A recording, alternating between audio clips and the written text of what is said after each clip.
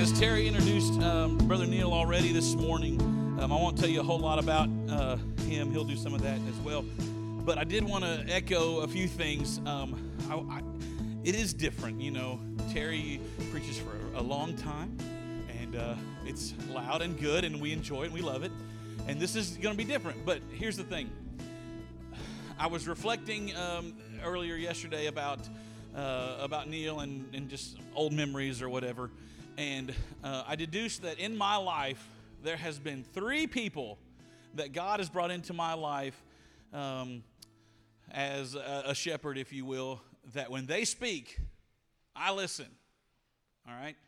Now, I don't always put into practice what they say. Guilty. However, when they speak, I'm into it. I'm listening. One was my youth pastor, Alan Pointer. Another guy was Bert Tippett from the Bible College. And then the third one is Brother Neil right here. So y'all give him your undivided attention. I know you're going to enjoy. Make him welcome Dr. Neil Gilliland. Bon, c'est une grande joie pour moi d'être ici parmi vous ce matin, de louer le Seigneur ensemble. Vous voyez, il y a beaucoup de gens ici en Amérique et quand même en Afrique qui me demandaient la même question. Ils me demandaient pourquoi tu es là, parce que c'est un peu bizarre, quoi. Et toujours, j'ai dit la même chose. J'ai dit que Dieu a tellement aimé le monde, il a donné son Fils unique afin que tous les hommes, quiconque croit en lui, il ne meurt pas, mais qu'il ait la vie éternelle. Amen. Amen.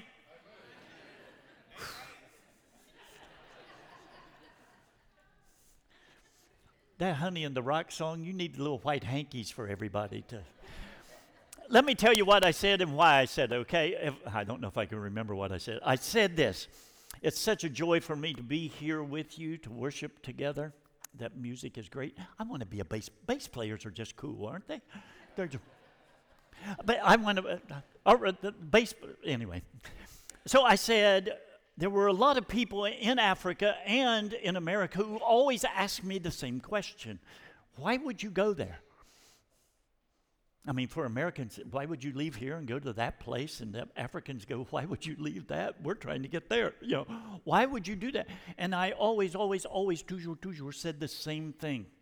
I said, because God so loved the world that he gave, and I like it in French better, it says, he gave son Fils unique, his unique son, the only one like him, that whosoever believeth him would not perish, but would have everlasting life. That's why we go.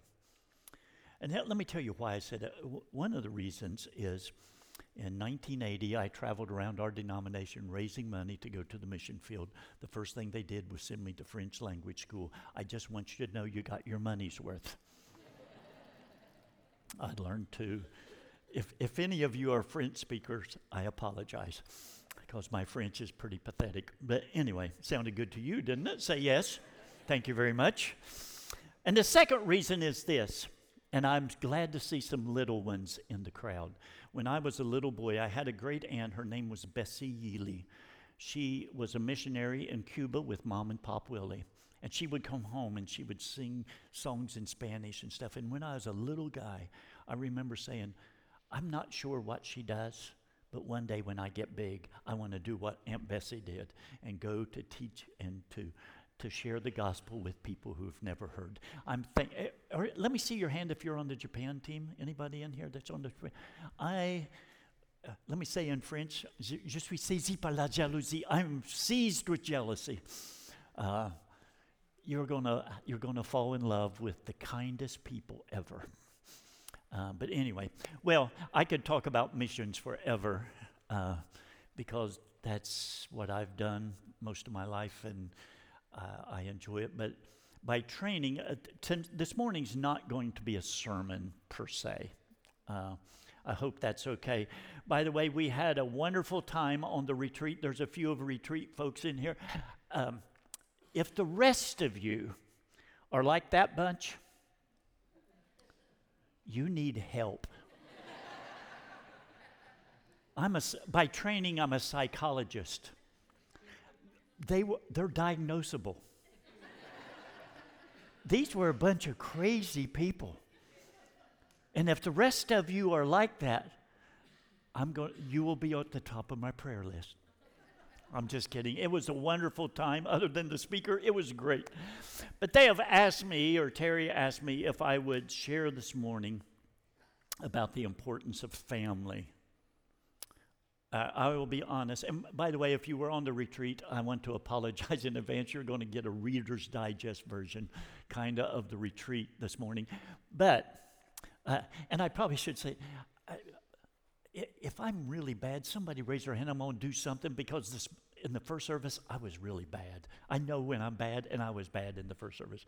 So hopefully I'll be better this time. But you don't get very far into the book. By the way, do you appreciate the book? No, you do not. I'm just telling you, you don't. You're going to hear about a zillion stories, but Clive Carver, which probably doesn't ring a bell for any of you, but he was the director of World Relief, one of the largest humanitarian organizations in the world. He had flown to southern Sudan, which was one of the most desolate countries in the world. It's overwrought with wars and trouble now, but he had flown there because they were going to ship grain and rice and stuff into the villages, and they were in a little plane, and they would fly him to village to meet some of the people and tell them. And so he flew into this one village, and he came back to the plane. He said, "Please take me somewhere else." He said, "I can't take it anymore," because he said, "I walked through the lanes of that village and literally was watching little babies die of starvation." And he said, "Can we go somewhere else?" So they took him to this other village. They land with his translators. He walked into that village, and he couldn't find anybody. There was nobody there. Finally, he got way to the edge of the village, and there was a big group of people under a big baobab trees. Baobab trees are those that look like they're upside down, if you ever watch National Geographic. They were all there, and he walked up to the edge, and they asked a lady, they said, "What are you doing?" She said, "We're worshiping Jesus. Do you know him?" He goes, "Well, yeah, I came from America. We're going to bring you grain to eat, and grain that you can plant, because we know the famine." She goes, "You're from America?" He said, "Yeah, we're from churches that are sending all this stuff." She goes, we've heard that there's a book. Have you ever seen one?" He said, "I didn't want to tell her I probably have 30 at my house."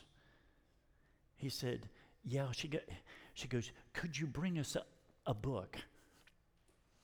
And he said, "Well, we're bringing you grain so you can."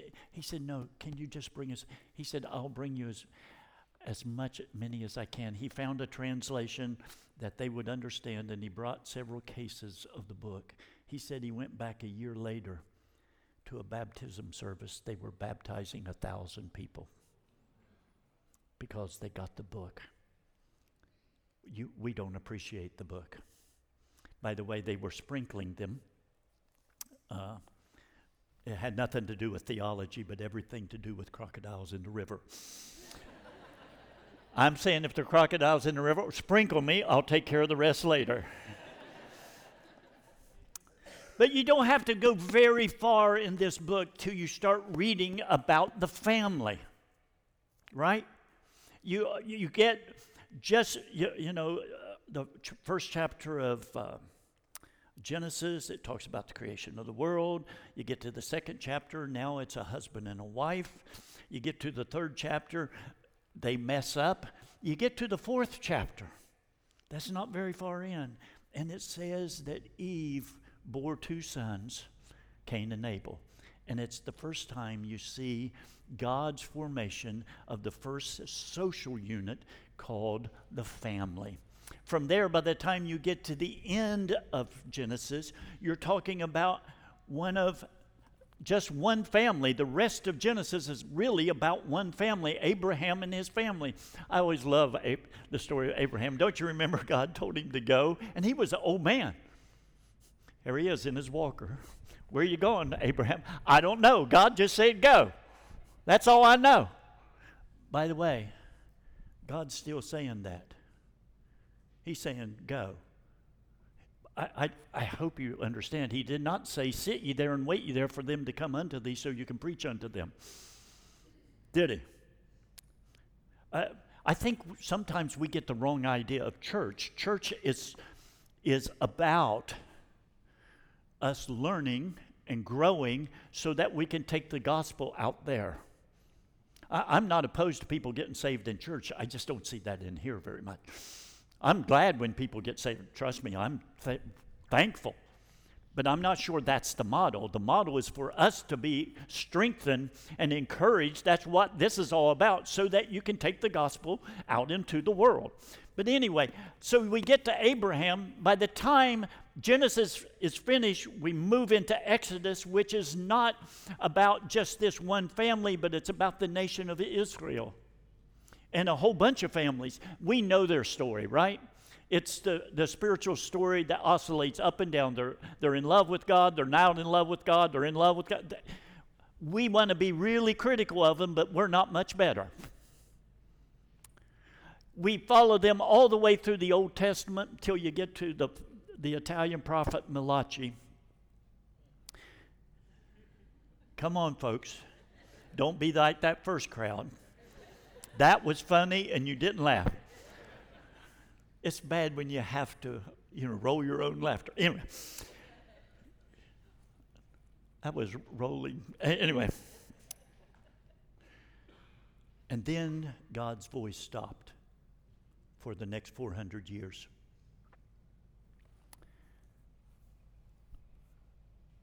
Until the angel Gabriel come to this little virgin girl and said, you're going to have a baby. By the way, all through the Old Testament, you know what they were looking? They kept looking for the coming Messiah. They looked for him for centuries. They couldn't wait. I don't know what they were expecting, but I think I do. I think they were expecting this great hero to come galloping in to save the day. I don't think they expected him to come. Can I put it this way? As a baby into a family. What an interesting way for God to introduce our Redeemer. By the way, I love the Christmas story. I read it about at least once a month, if not more. I just love that story. And my favorite part of the story is the old priest Simeon. You may remember that part of the story? They had taken Jesus to the temple to dedicate him. Simeon, the Lord had appeared unto Simeon, and he said this, you're not going to die until you see the Lord's anointed, until you see the Messiah. Let me put that in context for you. What if God came to you and said, you're not going to die until the Lord comes back? Do you think you'd live differently? I think I'd wake up every morning looking to the east. I think every time I saw this weird storm coming in and the clouds are looking funky, I'm going, oh, this might be it, this might be it. That's what Simeon's life. And can you imagine? I like to imagine this scene in the temple. He was in the temple going through his daily routines. He got there early in the morning. The mist was just rising. The shadows were long. And he sees this silhouette of this young couple coming, and they're holding a baby. And something in Simeon's heart seized. And he said, that's him. That's him. Can you imagine? I get goosebumps thinking about it. Can you imagine? And he looked, he said, can I hold him? Can I just hold him? And he looked into the face of his Redeemer that came into a little family, an ordinary family, a carpenter and a young girl. If God put that much emphasis on family, shouldn't we? I don't think it's a secret that our society is crumbling around us. And it's crumbling around us because marriages and families are falling apart. And I think we ought to be determined that we're going to do something about it. I told the couples there are two important words in marriage. What were they? Intentional and compromise. I think we have to be intentional. So what I want to do this morning, again, this is not very sermonic, but I want to give you 7 principles of how to build a resilient family or a family that thrives. I want your families to be really, really strong, because I may say this at the end too. This church will only be as strong as your marriages are and as strong as your families are. By the way, folks, I spit a lot. So if you have something to hold up, here's the first principle. We're going to be committed. We're going to be committed to be intentional about having a strong marriage and a strong family.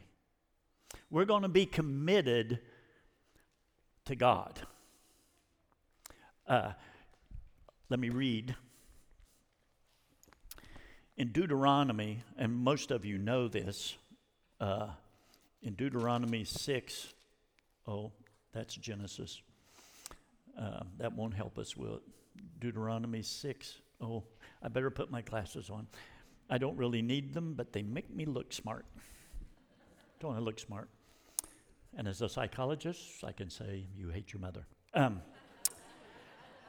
But it says this, Hear, O Israel, the Lord our God, the Lord is one. You shall love the Lord your God with all your heart, with all your soul, with all your might. And these words I command you today shall be on your heart. You shall teach them diligently to your children, shall talk of them when you sit in the house, when you walk by the way, and when you lie down, and when you rise. You will bind them as a sign on your hands. They shall be as frontlets between your eyes. You shall write them on the doorpost of your gate, your house, and on your gates. That is, everywhere, everything you do, God has to be the center of that. Especially your family. I love to go in homes where I see Scripture everywhere. I was telling them, my wife does crazy things. She takes dead weeds and puts them on the wall and puts a Scripture in it. I bought her a weed eater so she can make her own. But in my office in Africa, I had a plaque on my desk that every parent should have, and it said, I said maybe, and that's final.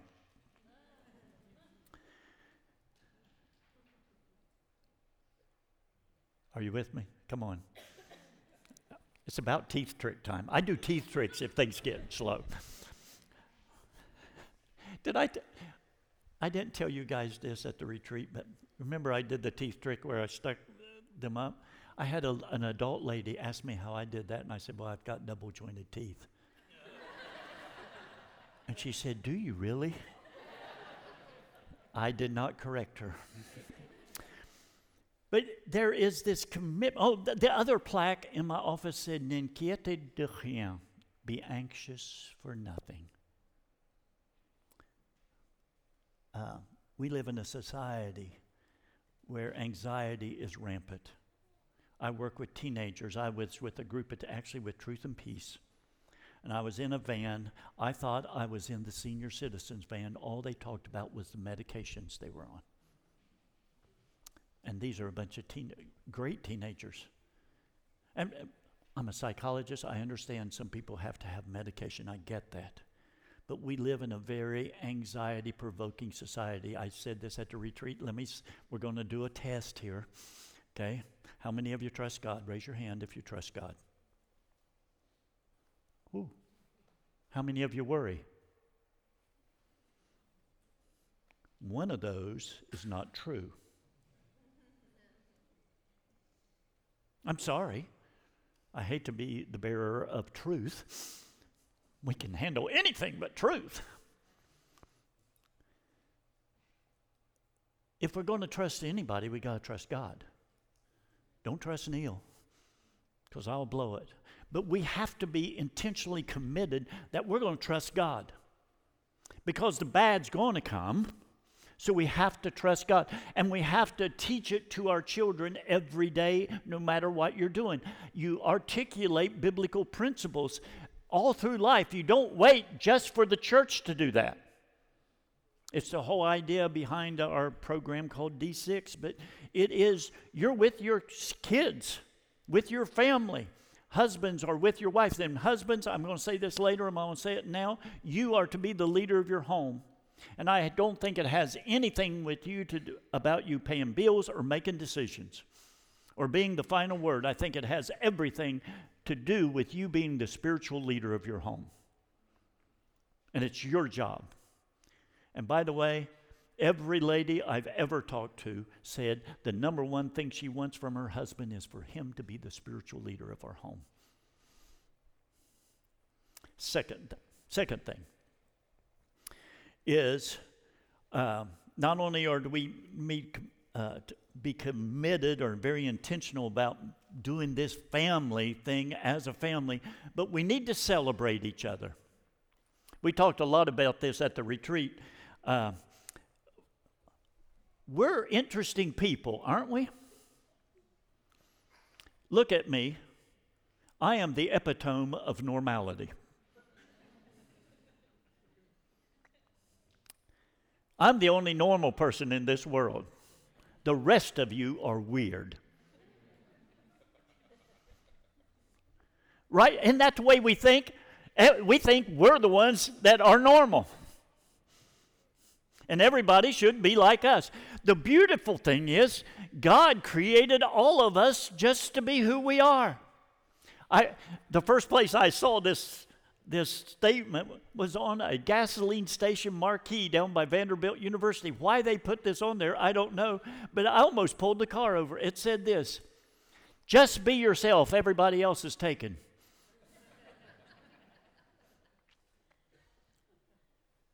Now, it doesn't mean that you shouldn't get better version of yourself, but just be you. I wish I could remember the whole Dr. Zeus, you're the most you can be, or something like that. Some of you Dr. Zeus fans will remember that. Here's what the scripture, Psalm 139. I love it. We talked about it at the retreat. I won't go into all the details, but I just love it because it said, He knitted me together in my mother's womb. I put a little note beside in my Bible. I think you missed a stitch. But He knitted me together. My own mom, not somebody else, my mom said I was the ugliest baby she had ever seen. My own mom said that. You know you're starting off bad when your mom says you are the... I said, Mom.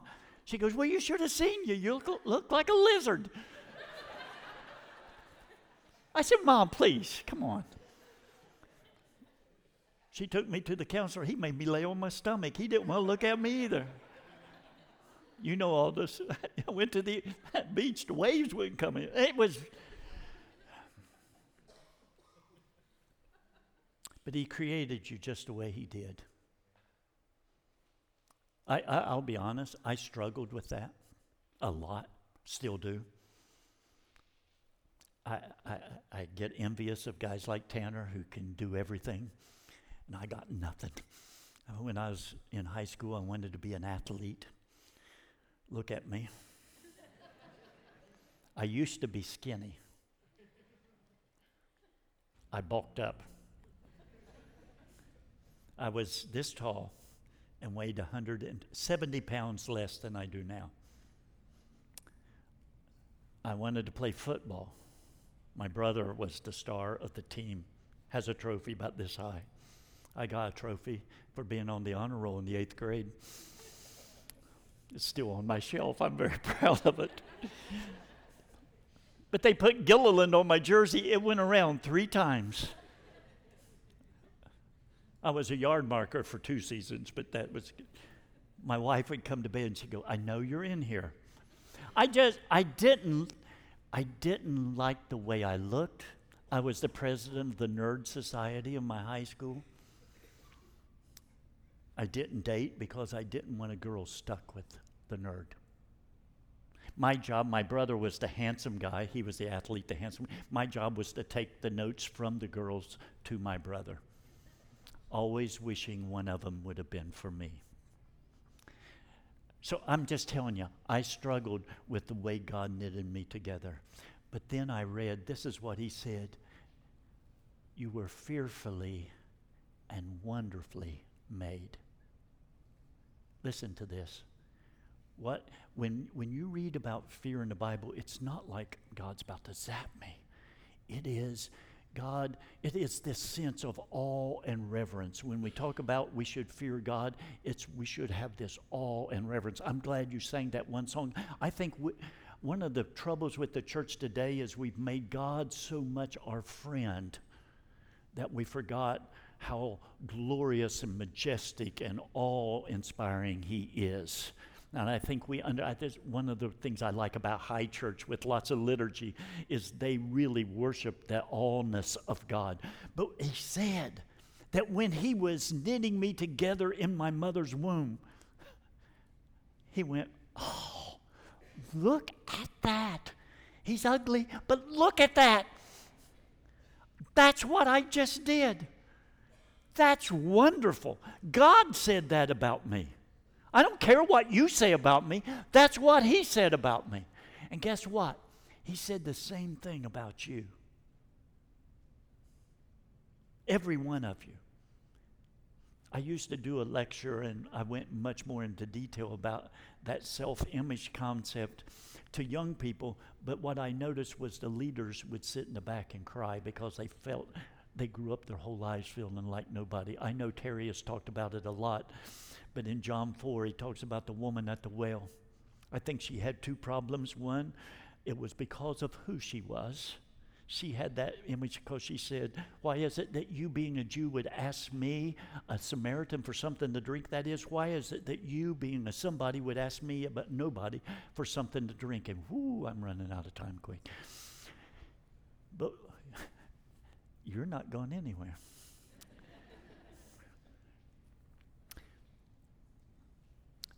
By the way, it wasn't just that she felt like a nobody.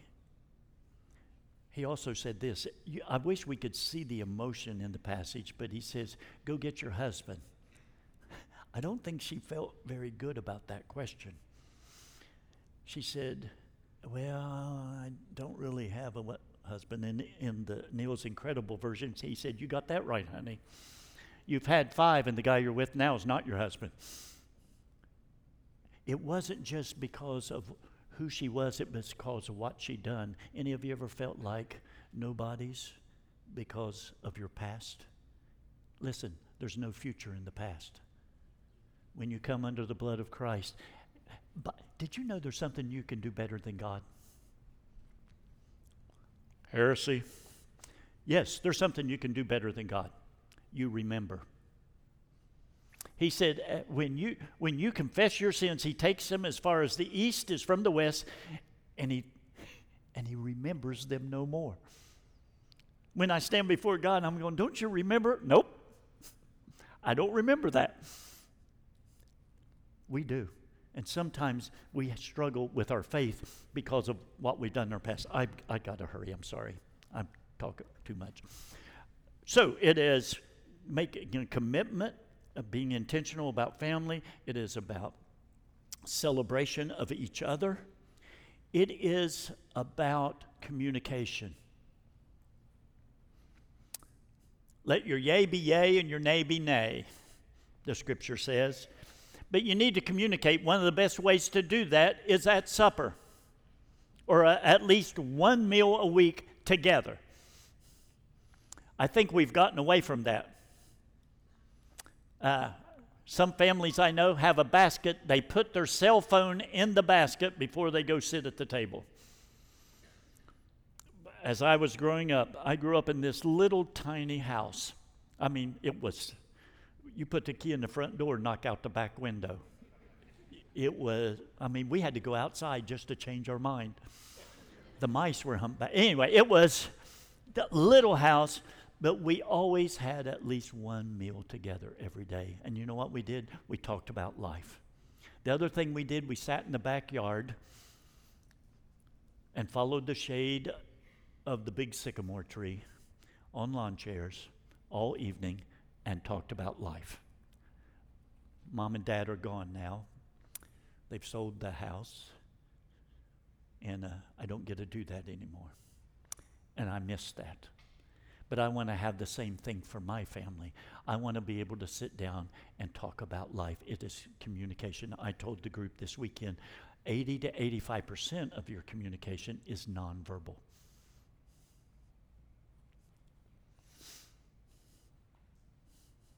I can say a whole lot to you and never say a word.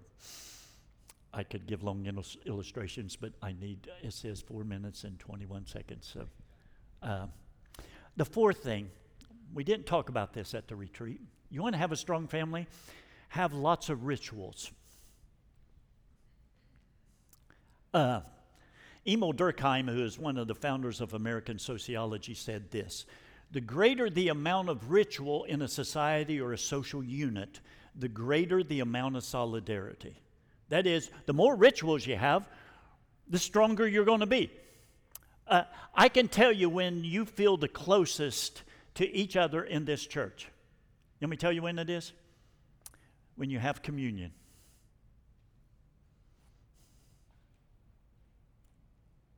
Don't you remember? I think Jesus understood this principle before Emil Durkheim did. He said, whatever you do, do all in remembrance of me, right? If you look at the nation of Israel, they had all kinds of rituals, most of which were done in the home. So establish rituals. And by the way, some of the best ones don't have to make sense. I was talking about this to a group of students once, and one of the students says, oh gosh, that makes sense, because on Christmas, we would open our presents, clean up all the paper, put the presents back under the tree, and go in the kitchen and play Monopoly. I go, why? He goes, I don't know. It's just what we did. And he said, that's when I felt the closest to my family. Let me see your hand if you're over 60. It's okay, I am. I'm way beyond. Okay. I know what you had to eat in school on Fridays, right? What did you have? Huh? No, oh, you had a sack lunch. Yeah, you ate fish. Why did you eat fish on Friday? Because of the Catholic Church. Catholic Church had this ritual that you were not allowed to eat meat on Friday, and fish wasn't a meat. I think it had something to do with St. Peter being a fisherman or something. Ooh, I almost lost those. I was looking at you. She's going, what did I do? And the rest of you had pizza and french fries, right, on Fridays. That was true until the mid-'60s when Vatican II happened. And what Vatican II said was you can do away with the rituals. They didn't have to use Latin in the Mass anymore. I took Latin in high school. I can still say the Lord's Prayer in Latin. Pater noster qui es in calis, sanctificator nomen tuum. You know, if they need a new pope, watch for the smoke. But Vatican II said you can do away with the rituals. I remember we had a Catholic family in our community. They were so excited, we can have bologna today. Until then, the Catholic Church was a powerful entity in America. After that, you saw a major decline in their power and influence because they did away with the ritual. You want to have a strong family, have rituals. You've probably heard the old story about a girl was fixing the New Year's ham, and she cut the end of the ham off. And her husband said, why do you do that? She goes, I don't know. That's what Mom always did. So she went and asked her mom, why do you cut the end of the ham off? She goes, because that's what my mom did. So she went to her grandma and said, Grandma, why did you cut the end of the ham off? She goes, because that's what my mom did. She goes, well, why did your mom?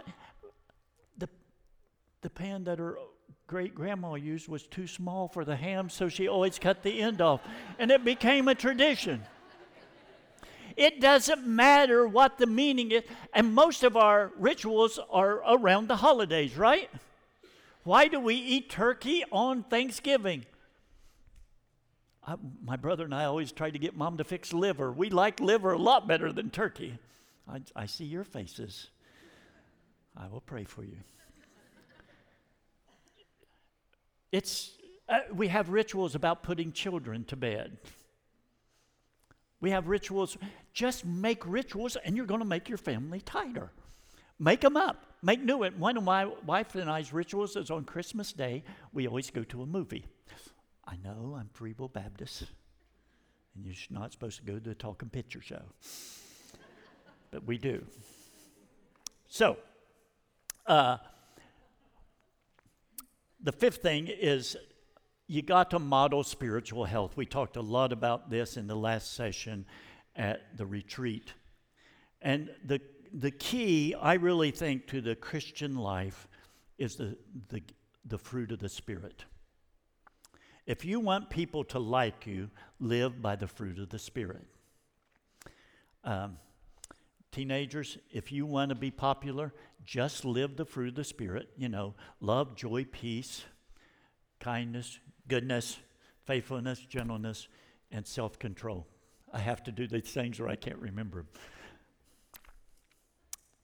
Here's the difficult part, though, when it comes to your family. The hardest place to live out the fruit of the Spirit is at your house. You do really well when you come here, right? I see your faces. On the way to church, you've been fussing like cats and dogs. And then you go, good to see you, Sister Betty. Hallelujah. Praise Jesus.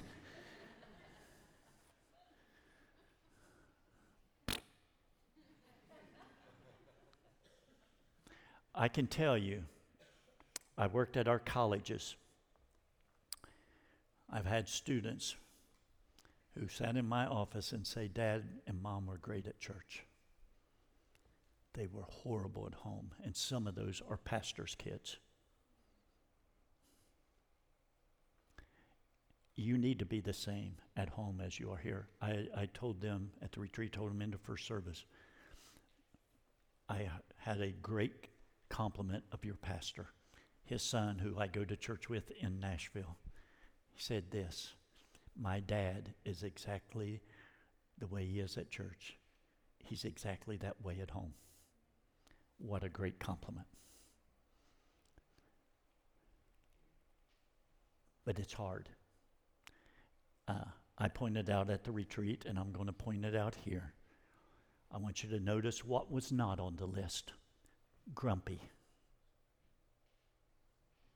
Go to Galatians 5. And by the way, I take that from Colossians 3, which says, wives, submit yourselves to your husbands, right? About time we got to that one. And husbands, love your wives as Christ loved the church. But right before that, there's this Reader's Digest version of the fruit of the Spirit. And if you lived out to the fruit of the Spirit, whatever it means for her to submit to you, she has no problem doing that. Whatever, ladies, if you live by the fruit of the Spirit, he has no problem loving you like Christ loved the church. And grumpy's not on that list. If you're a grump pot, get over yourself. I love, one of the joys of my life is to go and be in a huge crowd.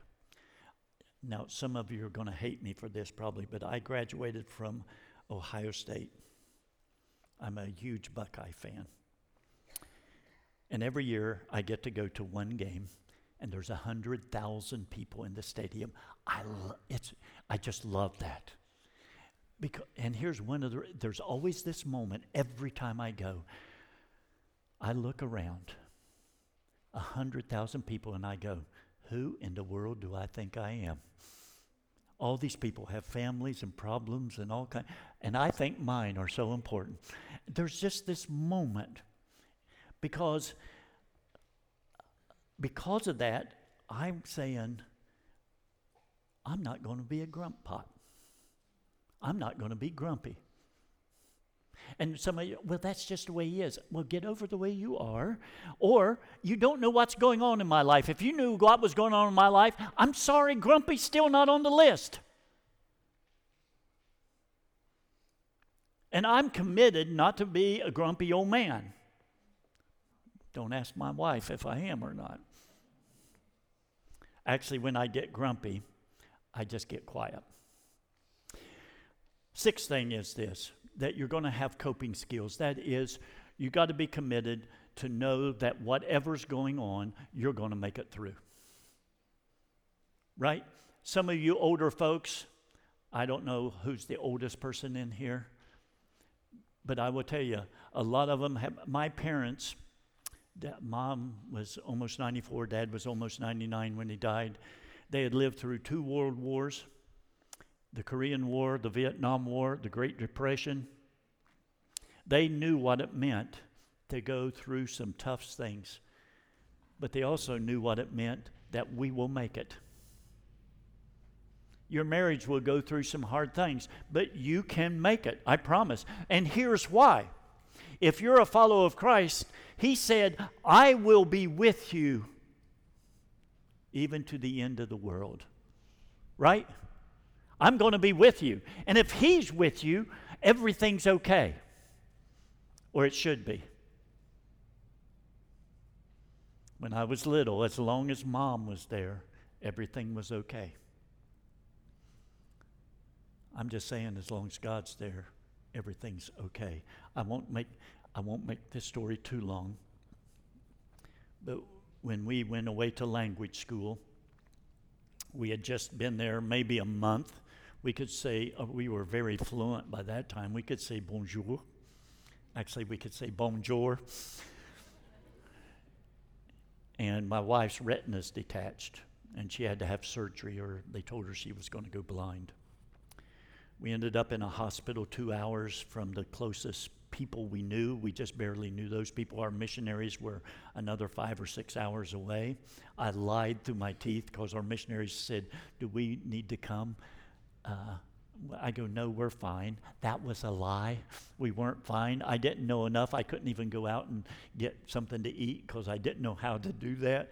So I would eat what my wife didn't eat on her tray, although one of the little hospital workers, she found out what I was going to do, and she would find a patient who wasn't eating their meal and would bring me their meal, and she'd go, shh. But they took my wife to surgery. We were in the hospital for 15 days. I stayed with her the whole time. Just before then, by the way, I was doing my quiet time in the book of John, and I came to this verse in chapter 11, verse 35, that says, Jesus wept. And I don't know why. It was one of those moments when Scripture kind of stuck out in bold. Some of you have had those situations. Anyway, we're in the hospital. They take her to surgery. She was up there for 5 or 6 hours. I thought she would never come back.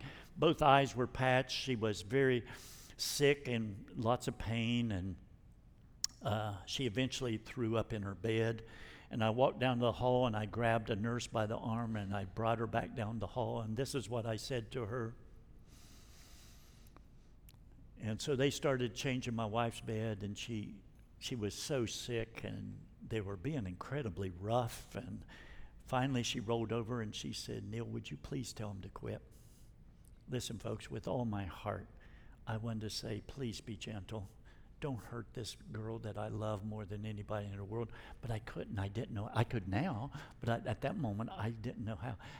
I did the most manly thing I did. I leaned up against a wall and I started crying.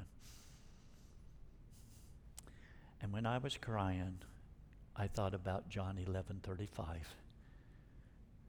that Jesus wept, and He cared about a skinny little boy and a little girl at that time in France. And can I tell you something? His presence so invaded that room, it was like I could reach out and hold his hand.